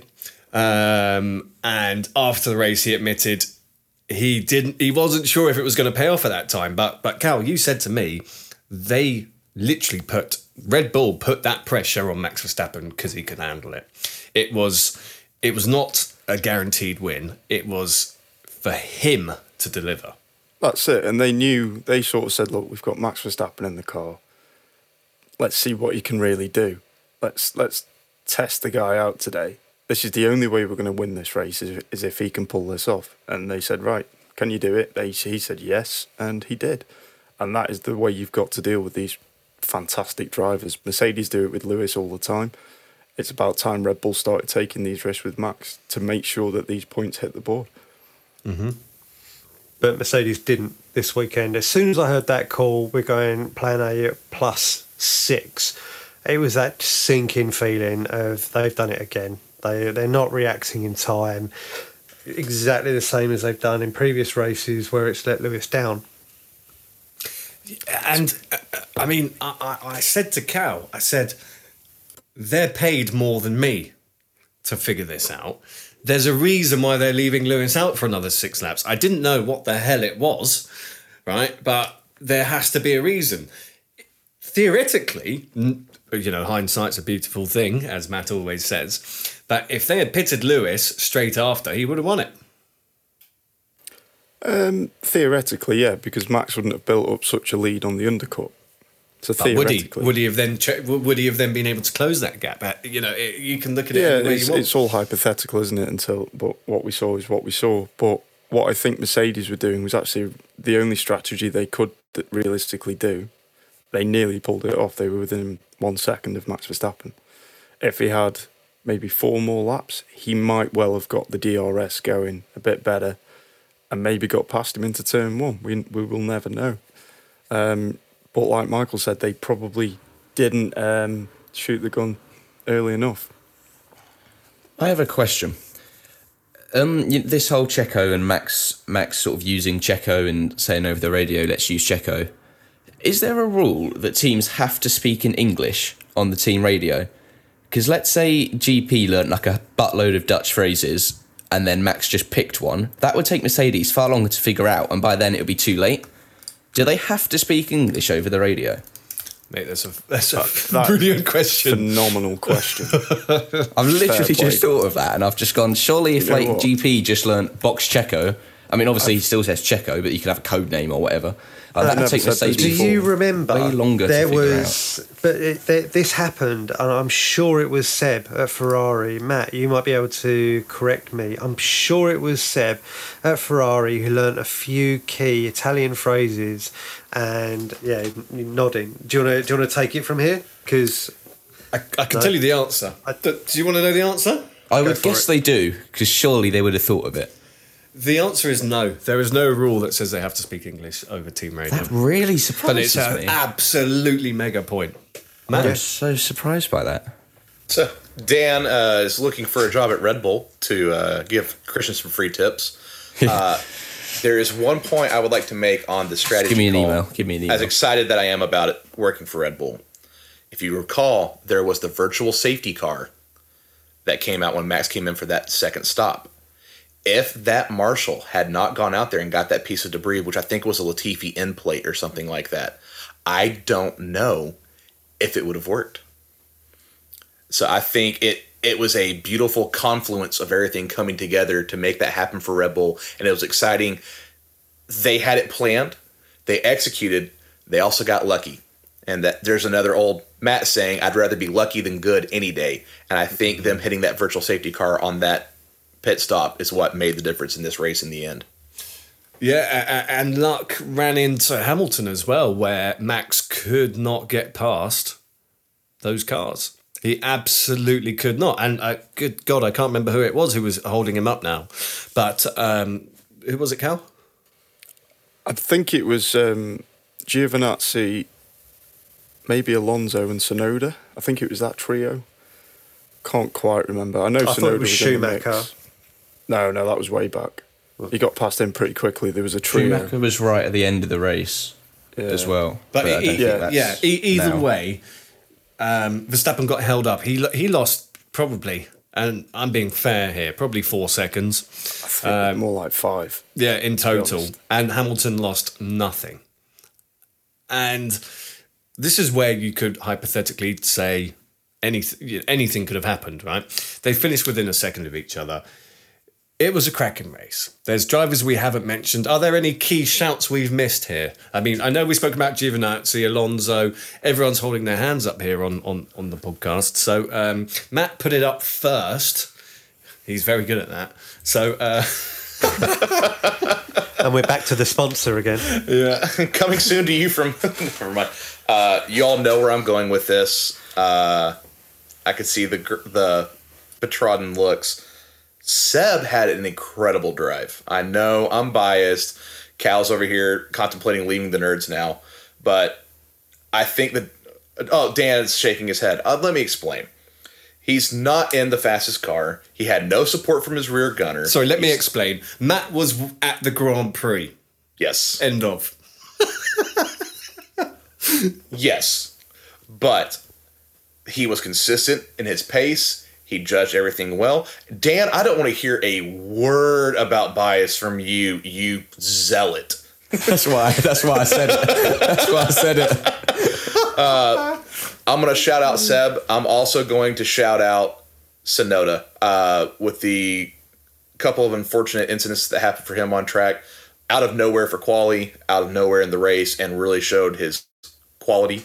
And I think we have been overlooking him kind of just as who's the other guy for AlphaTauri. He kind of reminded the world who he was this weekend. Since Matt always abuses me when I say Bottas was brilliant, Seb's P2 in Baku was brilliant. Or sensational, whatever word you used. P10 isn't. It's a good drive, but the Aston should be in the points. It's not fantastic. No, but it shouldn't have in Kota. Not at Kota, exactly. Yeah, that Aston's... By the way, Seb was only P2 because Hamilton had pressed the brake magic button. And anyway, we're not getting into that. Seb was only P10 because Kimi went off the track. Yeah. Anyway. He was pressured off the track. Matt, I like that. Where did Stroll finish? 12th. So a couple places behind. I don't think we've touched on possibly one of the biggest bits of news to have come out of this weekend that has broken today is the fact that Perez, over from halfway into the Grand Prix, I don't know if you guys know this, his drink bottle failed, and he was basically on the verge of tunnel vision for the last quarter of that race. He had no drink, he was nearly dying, and I think that he performed exceptionally well. Yeah, so this thank you for reminding us, Michael, because damn, we would have skipped over that. He looked dead when he came out of that car, and I was saying throughout the race, why is he so far behind? You know, he's in the same car. Bottas was stuck further down the grid, right? That wasn't his fault. And Perez was in third, but he couldn't keep up. God damn, the guy had no water. They were all wearing their ice packs before they even got in the car. It was hot. Cal, I mean, I know you agree with me on that. Yeah, no, it was a tough race for him. Did well to keep third, but I know exactly what Dan's going to say. He's going to say, well, Bottas lost his drink at Silverstone. Well, that wasn't all I was going to say. Making a big deal out of it. No. So, finish your point. Finish. I thought you were done. No, Perez, to be fair to him, I thought, God, why is he so far behind? Lewis and Max aren't that much quicker. He was like 30 seconds behind. But fair enough, if you're racing dehydrated, can't really see much in that heat, fair enough. He did all right, didn't he? Right, to get the obvious out of the way, Silverstone was maybe 1 degree cooler. It was boiling that day, and Bottas went the whole race without a drink at Silverstone, so he was in the same position there. He didn't get the drinks excuse. I have no question it was hard for Perez. It was just as hard for Bottas at Silverstone, but no one said that. And some drivers race without a drink anyway.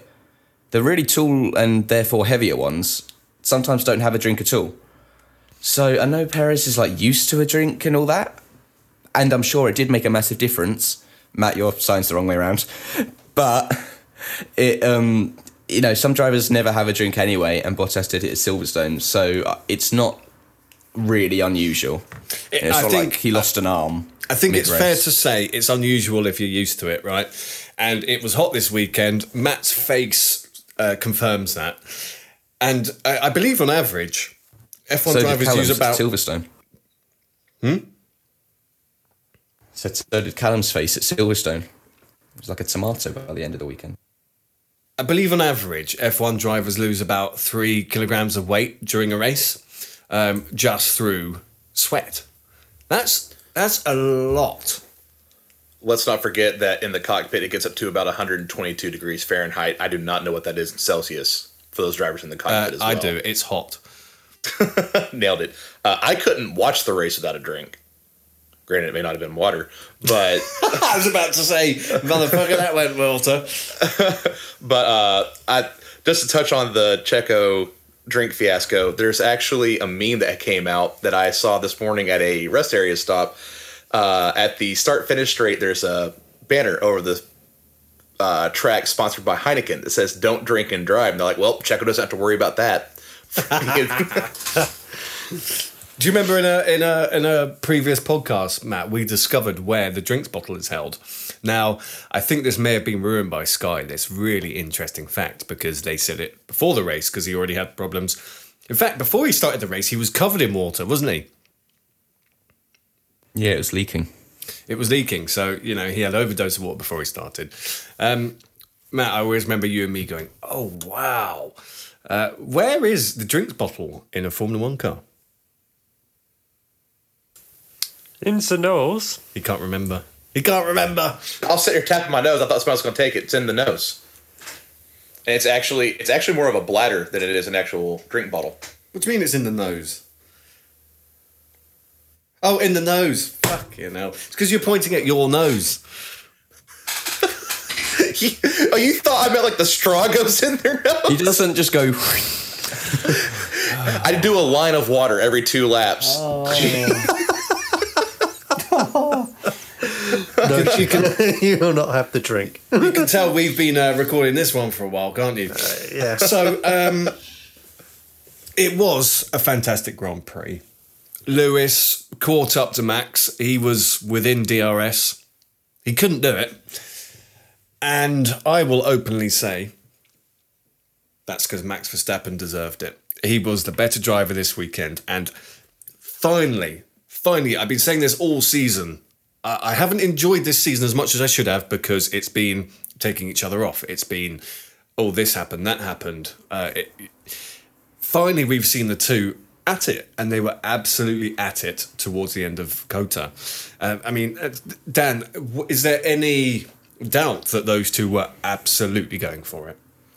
Nope. Best two drivers in the field by an absolute mile on that yesterday. They were deserved 1 and 2, quite simply. And yes, Max was amazing and he was the best driver out there. But he won it because of the strategy. Like, if Red Bull had done Mercedes' strategy, he probably wouldn't have won it. When was the last time Mercedes actually out-strategied Red Bull? Bahrain. Spain is the last I can think of. Yeah, I can't think of one since Spain. They've had a poor year on the strategy front. Like, they are normally top of the class when it comes to strategy, and they've been the thing is useless. Mercedes have not been used to competition. This is why their car is not set up for following. This is why they're not used to the battles. Their team, they've made some good strategy calls this year, but they've made some horrific ones. I certainly wouldn't say that this was a horrific strategy call, even though I thought it at the time. But are Mercedes used to having such tight competition? I think the answer is no, and I think we're seeing the cracks now. It wasn't a horrific strategy call, but it was the wrong strategy call, as it's turned out. Absolutely, I never said it was Lewis horrific. did everything. They have made horrific strategy calls this year. No. But Lewis again, did his job. Yep, everyone did their job. Everyone did their job. I mean, Cal, what do you think? Was it a bad strategy call by Mercedes or genius by Red Bull, or was it neither? It was neither. I think Red Bull stuck to the plan. The plan was pretty solid. It was hard to get around, and I think Mercedes just could not combat that plan. Sometimes that's the case at a race. For example, Sochi, that is a Mercedes circuit, and people struggle to combat Mercedes around that circuit. Finally, what's the word I'm looking for? The curse of Mercedes has been lifted at Kota. We've finally seen a different winner. I also say that Red Bull seized the initiative from a tactics standpoint. They were the ones setting the tone and dictating what the others would react to. So once again, that going into it with a plan of we're going to do X, Y, and Z, and we'll see how everybody else shakes up and reacts to it. Being the first to take the charge, set the tone, and all of that played into Red Bull's hands because I think it caught Mercedes napping a little bit. Absolutely. I feel, to look at where Red Bull are now, I feel they're much more dynamic and ready to adapt than Mercedes. They haven't got that winning attitude, and they're finding it. And I think that's the real difference here. So Verstappen won the race with Lewis, what was it, 0.8, 0.9 behind? 1.3. Was it? I thought it was under a second. 1.3 in the end. That's because Lewis backed off the accelerator, but it would have been. Just Max arguably won this. He was shouting at Schumacher, saying, "Move, get out the way." He arguably won it by Schumacher staying in the way, because at the DRS point, he got DRS off Schumacher and Lewis didn't get DRS. So Really he then valid shot point. off down the straight. And, he probably had to go up to Schumacher and go, "Oh, sorry about that." At the time, I was like, what the hell is going on here? Because you thought that Lewis had Verstappen's DRS, and then suddenly Verstappen's got it from Schumacher, right? I think, Dan, that's a magical point. That is just the sort of luck that a champion needs, though, isn't it? But how many times have we seen Lewis Hamilton over the years have that little bit of luck? Sometimes that's what you need to win a race, and luckily that fell Max's way this time. I mean, there's no question. I think if Lewis wins this championship, he's got his fair bit of luck. He had Imola, he had the red flag timed perfectly. I know maybe Silverstone wasn't luck when Max crashed out, but he was doomed at that point and then came back with that win, Max DNF'd. So I think Max deserves a little bit of luck that he got this weekend with Schumacher. Or maybe it wasn't luck. Maybe he planned it. Who knows? Do you know what? I would say everyone needs a bit of luck here and there, but if you had to weigh out the luck between Lewis and Max, Lewis had a lot more luck than Max did. So I would say that was an absolutely solid win by Max Verstappen. It was incredible. It really was. And we've seen some great drives from him. And whoever wins the championship at this point, has deserved it. And one thing I really want to say as an F1 fan is I felt coming into this weekend that they were level. You know, they've both had their mistakes. They both had their bad luck. It's not like at the end of this year you can say, oh, well, if that hadn't happened, he only won because of X. I feel like they've both had that. And we're sort of going into the end of this season with a level playing field.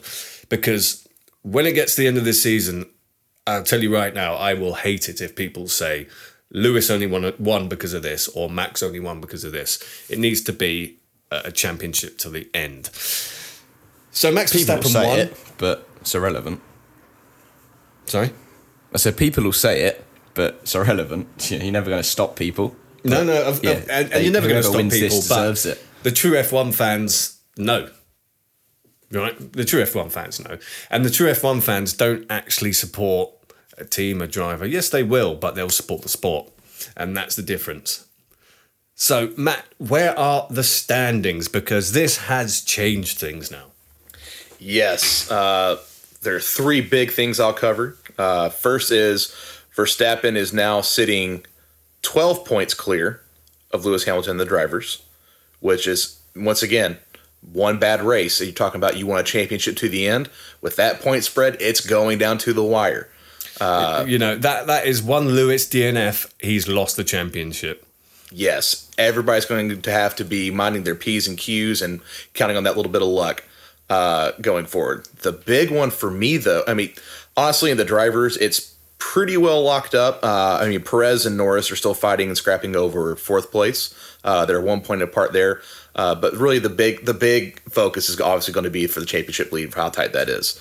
Where it starts getting fun for me is the team's standings. Mercedes are still holding on to the lead. Dare I say, Dan can hang his hat on this one. They are currently 22.5 points clear in the constructors of Red Bull. That's 23 points, mate, not 22.5. I forgot the half point. You're right. fucking half points. Who the fuck came up with that idea? Half a point, 14 hours. I'll take that hit. Yeah, no, mate, it took me a good 20 minutes before to work out what it was. Yeah, no, it did. Trust me. Me and Cal argued. Red Bull and Merc are both on half point, though. Both of them do. Both Yes, on a half point. Yeah, so half. Yes, I got my math wrong. Shocking. You didn't have your numbers with you? I have my numbers with me, but I don't have my brain with me today. That's still in Austin, Texas, in a trash bin somewhere. Start the team bit again. Where it gets really exciting for me is the team bit. Mercedes are still holding on to that 23-point lead over Red Bull going into the next round. However, Ferrari and McLaren. Ferrari are in fourth, and they are 3.5 points off McLaren. And that showed up all weekend. 3.5 points. Yes. What race is this?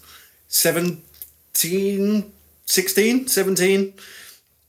There's Who five cares? left. Right? That is five left, yeah. insane.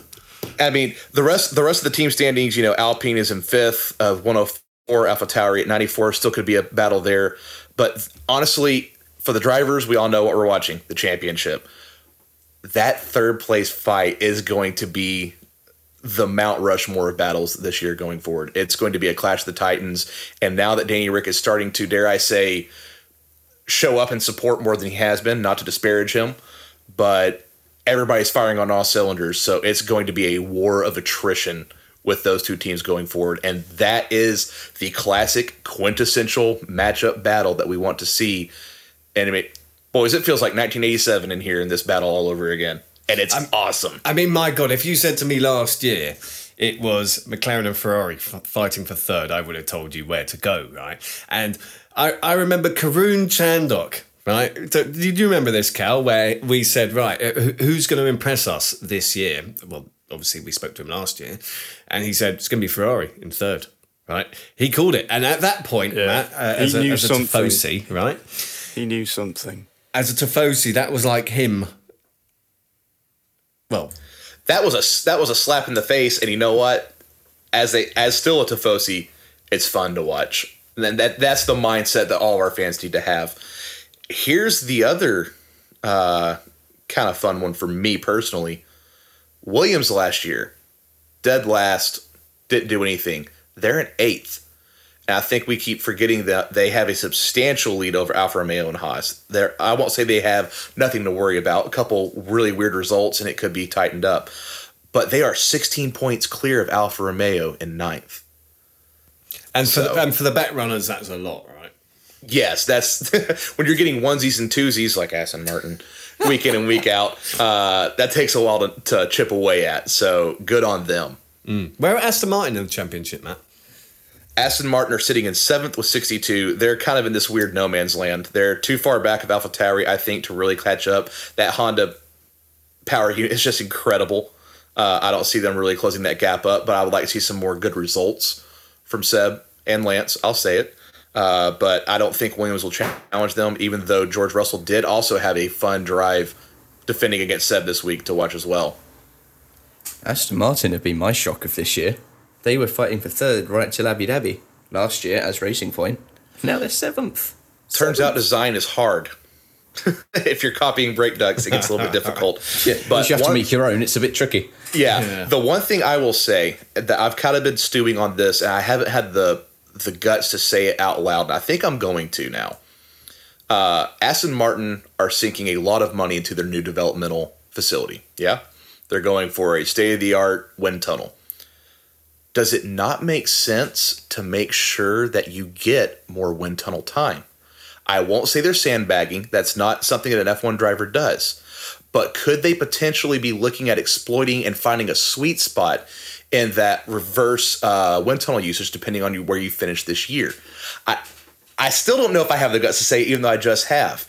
But I think there may be a little bit of gamesmanship there. I don't think they're suffering as badly as we think they are. And they could be already eyeing ahead and seeing where they're at and pushing that development. Okay, we're not going to be able to take over the next place up, and it might hurt us in the long run if we do. Oh, see, now Matt is Mr. Anti-Conspiracy, right? I am. Especially being an American.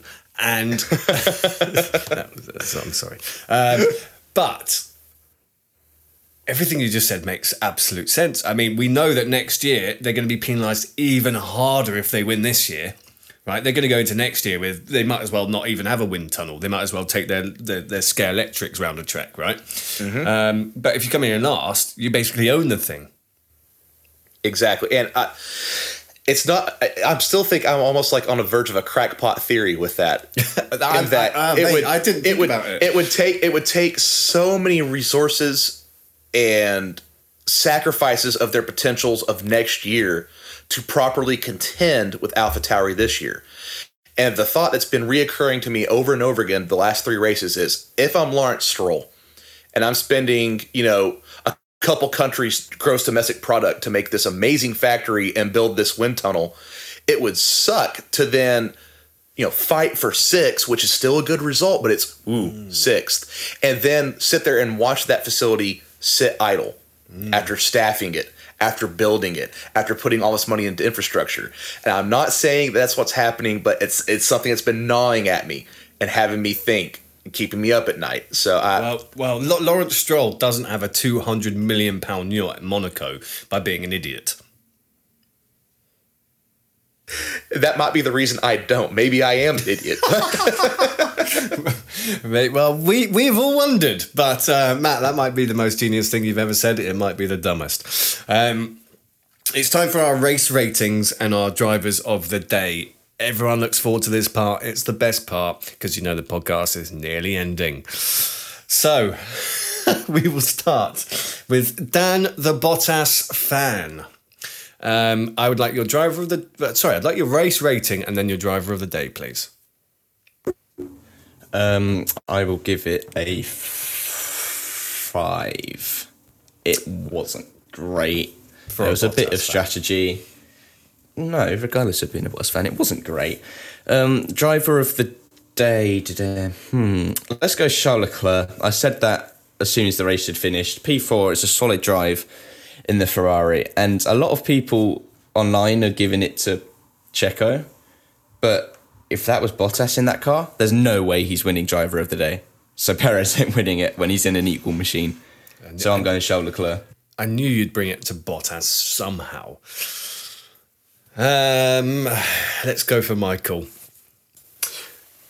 Daniel Ricciardo, driver of the day, solid weekend. Funny that, mate. Funny that. And I'm going to go for a solid 7 out of 10. And I think for me, it's the whole package. It was great having the grid walk back. It was great seeing the grandstand so packed. You could hear and feel the atmosphere, even through the screen. It felt that you could feel the atmosphere. It was great. So that's what did it for me. I think overall race quality, a lot of strategy, as Dan said. So the crowd and the overall package brought that up to a 7 for me. Well, thank you, Matt, very much for bringing it up to a 7 for Michael. Matt, you were there. Race rating, driver of the day. I'm going to have to wax poetic and kind of be called a cop-out on both of these. I'm going to give it a 10 because I was there and felt the atmosphere. Actual on-track action, I'll probably give a 7 or 8, but just being there and having that old-school Grand Prix feel to it, it was a 10. Driver of the day, I'm also going to cop out. I'm going to give it to the fans because they drove Checo on to that success. I truly believe that because every single lap, people out there dying in the heat like Checo, I think that P3 for Checo was secured on Will and Will alone from the fans. My God, I didn't see that coming. I did not see that coming. I mean, I saw the race rating, but not the driver of the day. Only because Dan covered Charles Leclerc for me. And I can't wait to put a picture of your face on our social medias. Okay, that leaves Cal.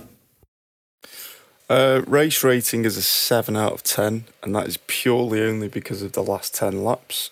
If we didn't have the action in the last 10 laps, it'd probably be more like a 5. Because like Dan said, it was mainly strategy, wasn't it? Driver of the day, everyone's expecting me to say Max Verstappen, although he was phenomenal. I'm going to give it to Yuki Tsunoda, because yet again he proved he's worth his time in that seat, and his defensive abilities against a Mercedes 2 weeks running. He's going to be a very, very, very good driver. If he can work on his overtaking, his general speed, he's going to be phenomenal. So, yeah, Yuki Tsunoda for me. Okay, well, that leaves me. I'm going to give it a 7.5. I'm going to use that 0.5 that we're allowed now in F1 to give it a 0.5. And people are expecting me to say Lewis, but I'm going to say Max Verstappen. He shouldn't have won that race, in my opinion. Based on everything we saw, I'm not sure that many people would have won that against a 7-time world champion, chomping on your bit, especially taking turn 1. So it's Max Verstappen for me. What do you guys think about that? Did you expect me to say that? I think you knew you would have been made a pariah if you didn't say that. No, I'm being legitimate. I'm being legitimate. I thought you were going back to the sponsor again about something chomping on your bit. Well, talking about that, we have been sponsored, this podcast rather, has been sponsored by Manscaped. Cal, what do you think of Manscaped? Yeah, Manscaped are mint. I'm very happy with it.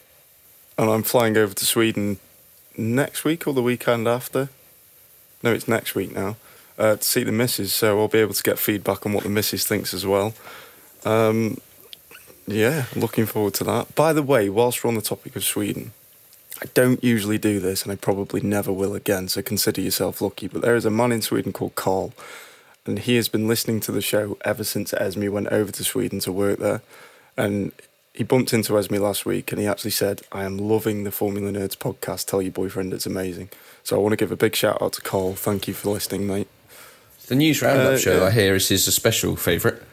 No, it's not. He hates you. He loves me. No, it's definitely. It doesn't get many downloads, that show, Dan. It's a bit like Bottas's. It's a bit like his Bottas's merch sales. That's so different, don't they? No, I'm really joking. Bottas's merch sales get a load of downloads from me and me alone. The rest of the world's irrelevant. No, and a big thank you to all our listeners. You know, we have a fairly spectacular award that we may be up for, in which we can share in a few weeks' time. Not yet, but in a few weeks' time. And it's only because of the people that listen to this podcast that's made it possible. So a very special thank you from me, and a special thank you to Dan for covering me when I can't be bothered to do it. And Matt for being in America and getting up. Do I recall once at, what was it, 3, 4 a.m.? 3 a.m. for Michael Italiano. Yeah. And you still had whiskey in your coffee. And that means that you are a friend of mine. And do you know what? The Formula Nerds doesn't just all come together by itself. It's a massive team of people. There's 20. How many of us are there now, Matt? I don't know anymore. There's a lot of us. There's a lot of us all volunteering, putting in a lot of time behind the scenes to make all the articles, keep the Facebook group clean the way we all want it to be. We have a pretty awesome team, and we hope to bring you all more and better content going forward. So we appreciate all the support. Every little bit counts and helps right now. Boys, please don't forget it's my birthday tomorrow, okay? Or today, if you're listening to this podcast. Yeah, for me, your birthday was yesterday, so I know, you came round and pissed me off, so yeah, you've won. Your birthday's over in my eyes. Thank you very much for listening. I've enjoyed it. I really enjoyed the American Grand Prix as well. I hope we see more American Grand Prix. Are we next year, Matt? What are they saying? We're seeing 2 American Grand Prix next year, with Miami on the calendar. I would just like to say a personal thank you to all the incredible fans, both fans of the sport, a couple fans of the nerds, everybody I ran into out there, my new Austin family, as I call them. Thank you for an incredible atmosphere. Huge thank you to F1 Experiences for putting on an amazing product there as well. But I just want to see this momentum going forward in America. We need more fans in the know, learning, being passionate about, and promoting the sport here in the States, because it only benefits the sport as a whole in the long run. Absolutely. So I will say the thank yous and goodbyes. Michael, our Director of Operations, thank you very much, sir. No problems at all. Pleasure as always. Matthew Womack, our Director of Editorial, thank you very much, sir. Thank you for having me. Thank you for putting up with my raccoon face, and it's always a fun time to be here. Callum, our Director of Social Media, thank you. Yeah, no worries, mate. Shout out to Carl. Thanks. And Dan, the News Roundup presenter and the breaking news journalist, correspondent, writer. Thank you very much, sir. Cheers. He will see you in half a week. Yes, please listen to the News Roundup show midweek. Please. Peace out.